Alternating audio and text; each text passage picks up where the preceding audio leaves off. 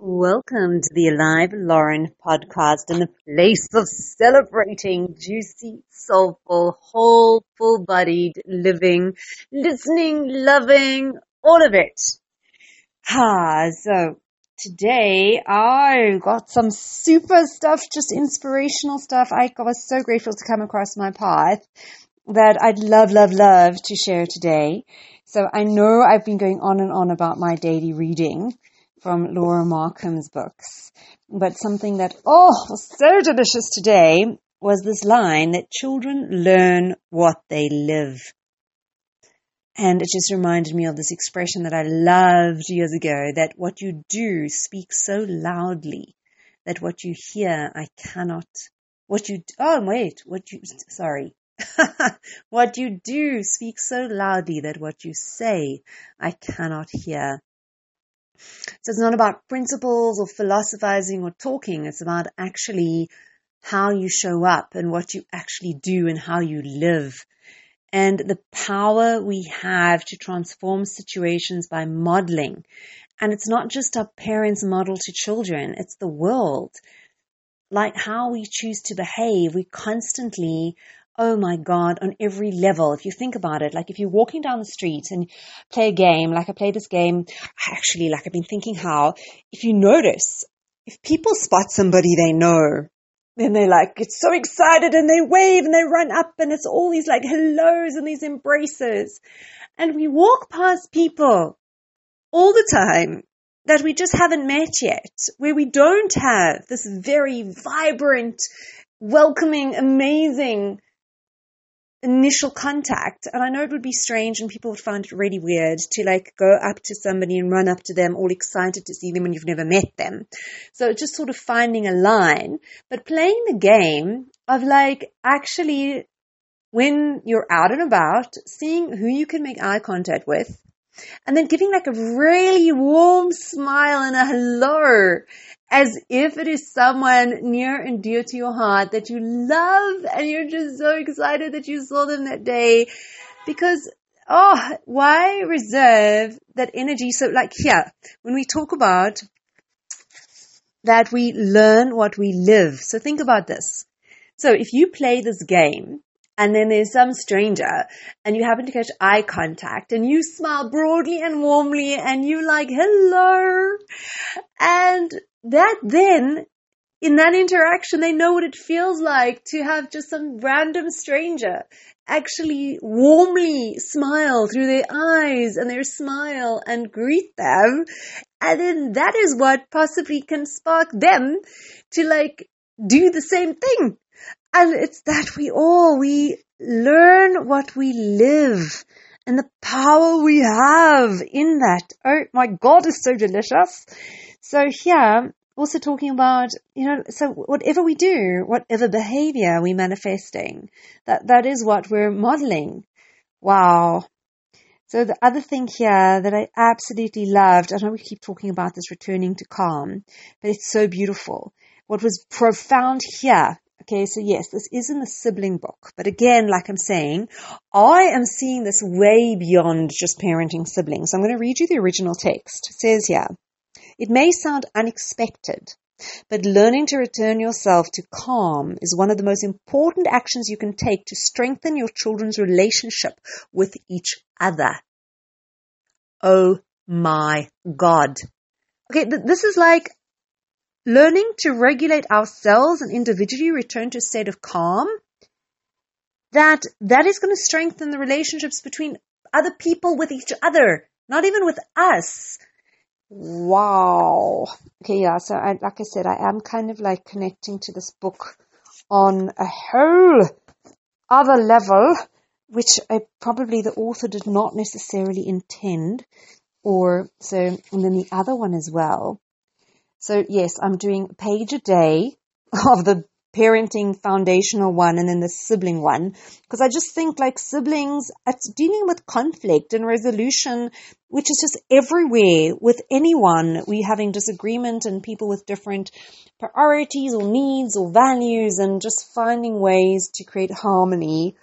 Oh, just delicious skills. So the other one as well that I thought was absolutely stunning was here talking about encouraging confidence and resilience to succeed in life. And this resilience, wow. Because again, this sort of tied back. So a friend was sharing with me a story of her son, who in the class, sometimes they have an exercise that you read out loud.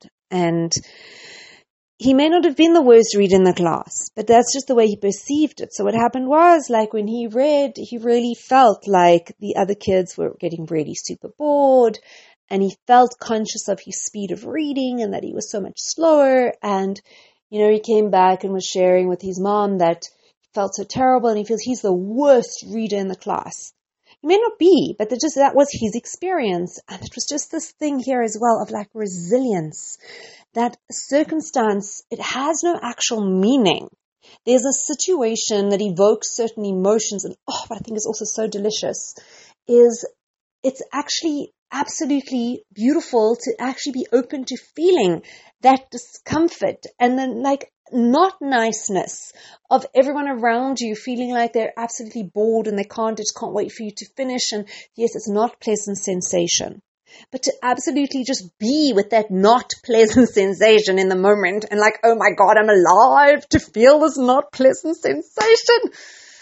That's the thing, like if you're not alive in a body, you don't get the good stuff, the bad stuff, not even beyond the good and the bad labels. It's like there is no sensation. So it's like, oh my God, my avatar is feeling icky stuff right now. Wow. So yeah, I just think it's like a place we can definitely lean into, or I so definitely want to lean into. So the thing is, it's not about not feeling. So like absolutely in that moment, to be in absolute awe of what is coming up and coming through, even when it is not pleasant, but for the fact that we can feel the not pleasant. But here is the big thing. So then it is about that resilience, right? And then there's the choice of what meaning you create to the situation. Because it's just something that's happening. It doesn't mean anything. And it's what do you do with it and where do you go with it? And just that resilience and finding an empowering way. It just reminds me as well, it's absolutely most beautiful. All these different artist things where when you stand in a certain point and it aligns to create something. So one of these guys does this artwork where it just looks like a random collection of litter and rubbish, everything.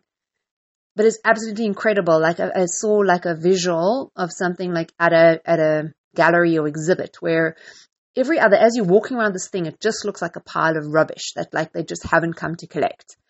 But when you get to one particular point and you look through and there's like an open frame, it makes like the soldier's face. All this junk like aligns at a certain point. So no matter what, there's always just to hold that space of there's a place and a meaning and a perspective where it can be empowering. Doesn't mean, and sometimes you've got to really try. Now the thing is like this thing with the soldier's face, it's only there when you stand at one particular point. You can stand at many, many points where everything just looks like a whole pile of rubbish. But you can find a point where it looks like the soldier's face. So it's just a thing of not giving up. Even if you have to be a little bit more creative and resourceful and finding an empowering point of view, it is there. And the other thing is here that moment happened for this kid.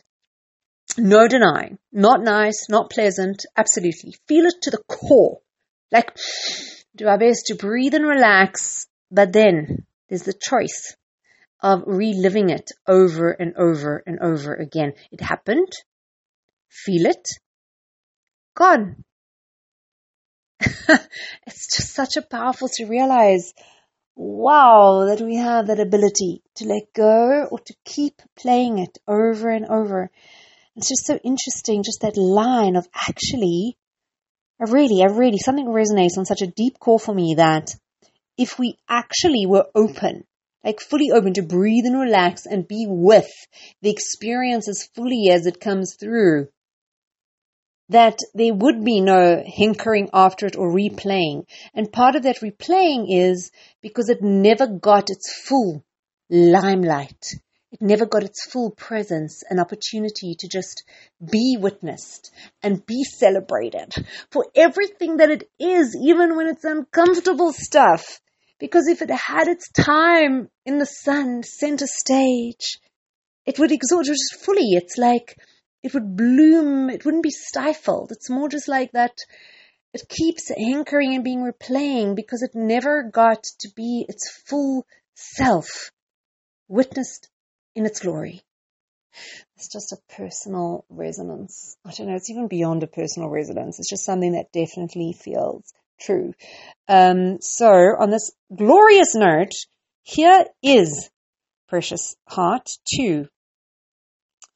Being fully with what is, with like an awe and appreciation for the fact that, oh my God, I get to experience this, and to really relish and run like you're running a relay race and you grab that baton and you go.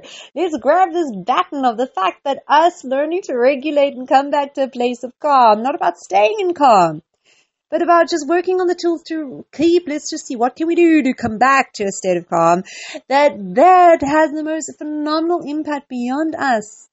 Oh, so here is also 2, learning what we live. And live, because just doing that, you have no idea of the impact and interconnectedness. Oh, so precious heart, happy adventuring until we meet again. Mwah.